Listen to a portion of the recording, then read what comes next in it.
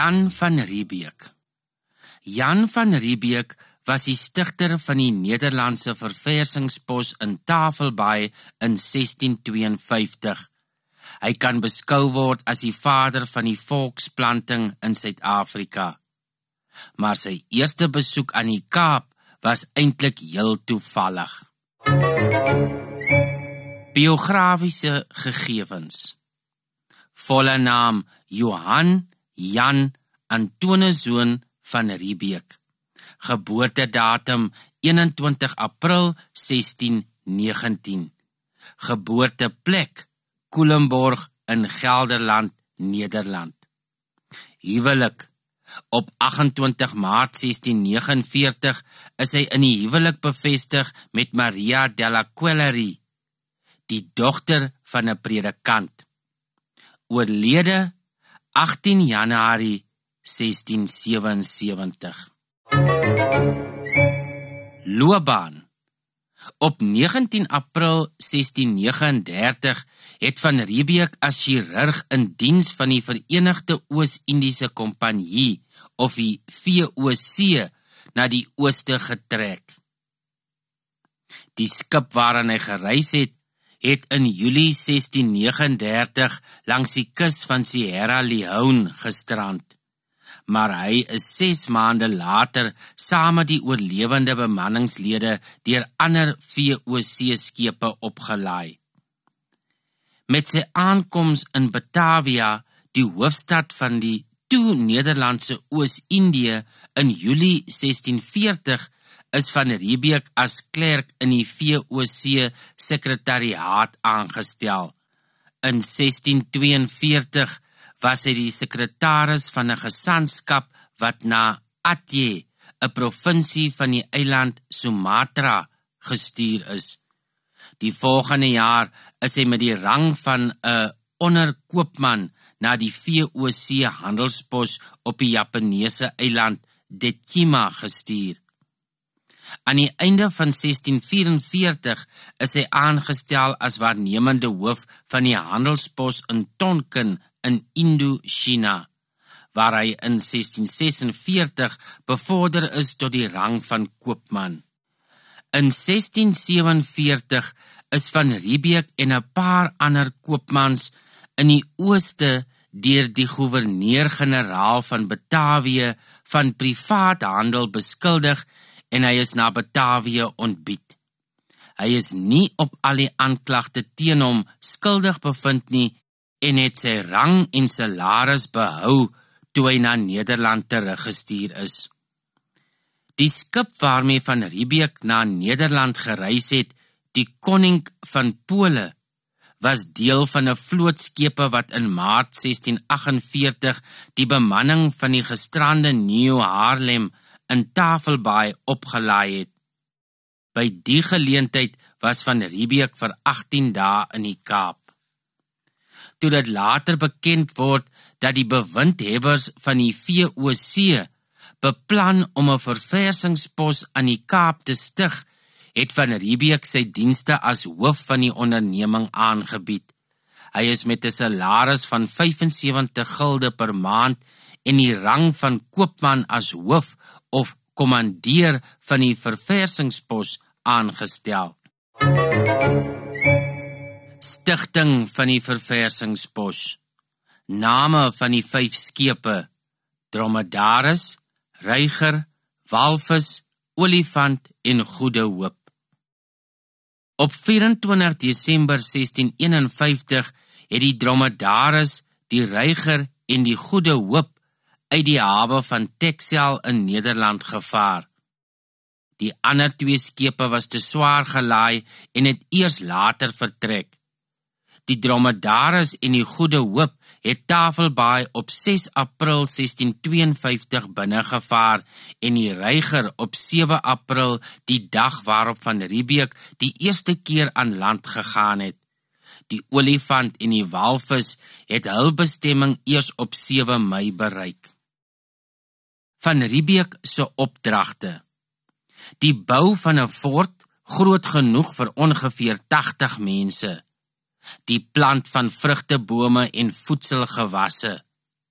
die ruil van vee met die koi. Om die verversingspos selfversorgend te maak en onkoste so min as moontlik te hou. Om 'n mas te bou waarmee seine na skepe gestuur kon word, om hulle veilig die baai te laat binnevaar. 90 mense, onder wie 15 vroue en kinders, het saam met van Riebeeck aan die Kaap agtergebly.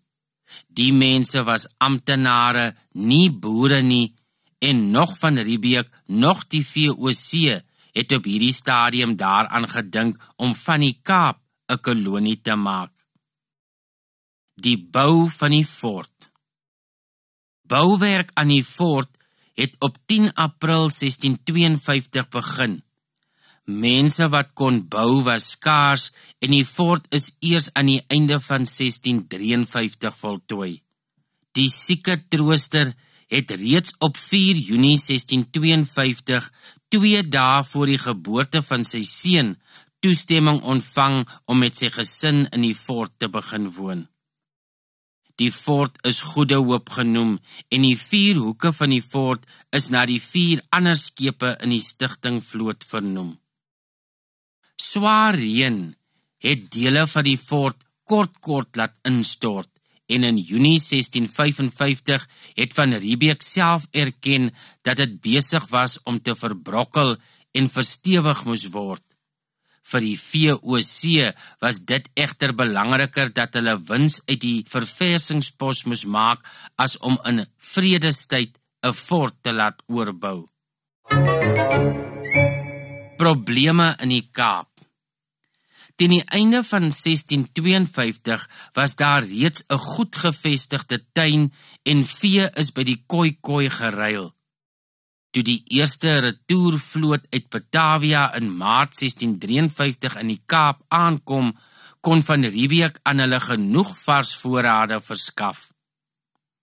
Daar was egter net te veel probleme om die Kaap selfversorgend te maak.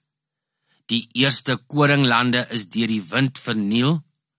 Hulle kon nie daarin slaag om rys te kweek nie en groot hoeveelhede rys moes daarom ingevoer word. Die uitvoer van robbevelle was onsuksesvol. Geen minerale rykdomme is in die Kaap gevind nie. Die amptenare wou nie ekstra werk doen sonder om iets in ruil daarvoor te kry nie. En daar was probleme met die plaaslike koi wat vee gesteel het. Vryburgers. Van Riebeeck het reeds vroeg begin vra dat amptenare van die VOC toegelaat word om te boer sodat hulle geld uit die boerdery kon verdien en ook kos aan die inwoners van die Kaap voorsien. Omdat die inwoners van die Kaap al hoe meer geword het, het die VOC na sy voorstelle begin luister. In 'n brief gedateer 12 Oktober 1656 het die VOC hom opdrag gegee om 8 tot 10 mans vry te stel en te laat boer. Hulle het gehoop dat dit sou help om die Kaap selfversorgend te maak en in Februarie 1657 het van Riebeeck 9 vrybriewe uitgereik. Dit het beteken dat die amptenare vrygestel is van hul pligte en nou vryburgers genoem word. Hierdie vryburgers het elkeen 'n stuk grond aan die oewer van die Riebeeck rivier ontvang, in 'n gebied toegenaamd Amstel. Die vryburgers moes hul produkte teen 'n vasgestelde prys aan die VOC verkoop. Hierdie produkte moes voedsel verskaf aan die mense in die Kaap, as ook aan die skepe wat by die Kaap verbygevaar het. Produkte wat oorgebly het, kon hulle onder mekaar verkoop of uitvoer. Hulle kon hul inkomste aanvul deur jag, visvang, biermakery en deur varke en pluimvee aan te hou. Teen 1658 was daar reeds 15 vryburgers. Die uitreiking van die vrybriewe was 'n belangrike gebeurtenis in die geskiedenis van Suid-Afrika, omdat die aard van die verversingspos daardeur verander is. Dit was die begin van 'n permanente wit bevolking aan die Kaap. Hulle getalle het toegeneem en dit het nodig geraak om die gebied waarin hulle gewoon het uit te brei. Vryburgers is uiteindelik ook toegelaat om ander soort werk buiten boerdery te doen. Sommige was vakbanne, ander entrepreneurs en professionele persone. Teen 1702 was daar 1368 vryburgers. Die instelling van vryburgers het beteken dat die samestelling van die Kaapse bestuursliggaam, die politieke raad, ook moes verander en vryburgers insluit. Steven Jans van Wagenen en Hendrik Boom was die eerste 2 vryburgers in hierdie raad. Van die vryburgers het naderhand ongelukkig geraak omdat hulle tevrede moes wees met die lae pryse wat hulle vir hul produkte betaal is. Later is hulle ook verbied om hul produkte aan skepe en koi te verkoop. Van Riebeeck was in 'n moeilike posisie. Hy het geweet dat die vryburgers nie altyd reg behandel is nie, maar hy moes ook die opdragte van die VOC uitvoer. Botsings tussen vryburgers en koi. Van Riebeeck het kort na sy aankoms in die Kaap met die koi begin handel dryf. Daar het egter konflik ontstaan omdat groepe van die koi begin het om vee en gereedskap van die nedersettings te steel.